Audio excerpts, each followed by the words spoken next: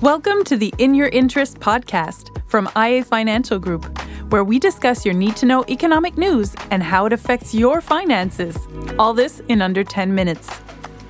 We often hear about management with a human and a machine. How do the big asset managers of this world go about creating portfolios and choosing the stocks that will be part of them? Is it a computer that's controlling this, or management by one or even a committee of seasoned investors? My name is Ashley. I'm here with my colleague Sébastien McMahon, our chief strategist and senior economist here at IA Financial Group. Hi, Sébastien. Hey, Ashley.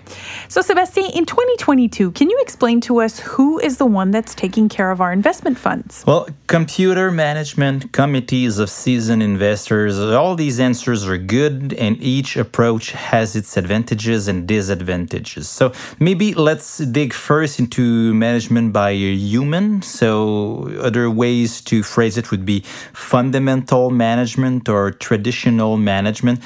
Many management firms entrust the management of their funds to seasoned investors who have built up their own, quote, secret recipes over the years. So this relies on the manager's experience and ability to simultaneously read changes in economic conditions, market valuations, ups and downs in investor sentiment, or maybe they have a very deep understanding of one or multiple specific industries. The human brain is a very powerful tool, and a manager supported by an analytical framework honed over time can make informed decisions while managing risk. Yes, but Sébastien, the brain has its limits. Yeah, of course, and the brain limits the amount of information that a human can process in a short amount of time. So we're very good at making links between concepts, but it's the quantity of information that we can process in a limited time frame that's one issue. Other issues are what we call cognitive biases. This is, applied psychology. There's a lot of research that's been done over the last decades on that. So just to name a few. So those are kind of errors in human judgment that we all make, and they can be important in finance, like confirmation bias, which is the tendency to give more importance to data or to events that confirms our thinking. So if we're thinking one thing and then there's some news come out that confirms our thinking, we'll think this is more important than something that infirms our thinking, for example. Representativeness bias, meaning making a judgment based on the information that someone already has, although that information probably does not paint a complete picture of an issue. Availability bias would be giving more importance to information that comes quickly to mind and less to new information that we will get in doing some more research.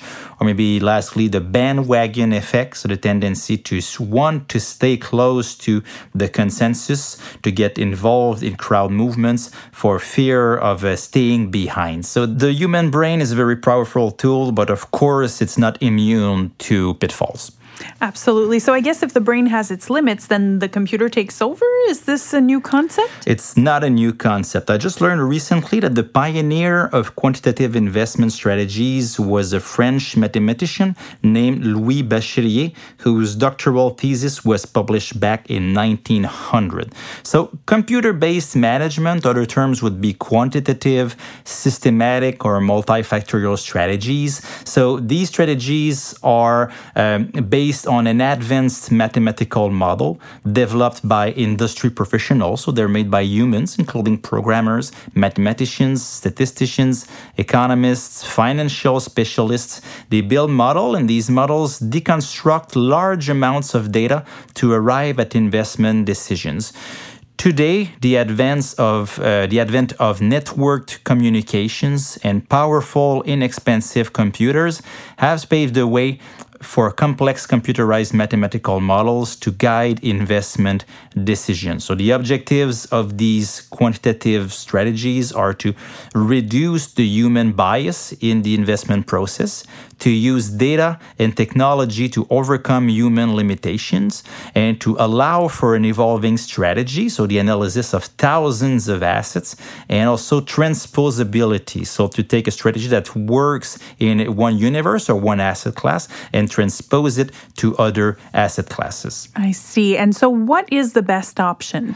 Well, at IAIM, IA Investment Management, we believe that the combination of both approaches is optimal. So maybe I'll use the analogy of a car here. So I don't know if you've been in the market for a car recently, but you have all of this technology now surrounding us. You've got cameras, you've got sensors, you've got cruise control. All of these things are there to help the driver, just focus on the road and let go of the small details. So the way that we see the combination of the two is just like, for example, if there's a snowstorm while you're driving your car, the human intuition would be to remove all of the computer aids that we have, to put both hands squarely on the steering wheel, take control of the car again, and if the road clears up at some point, then you can put again all of the little helps that the technology gives you in the car. So it's pretty much the same thing that we believe in investment. We think that there's room for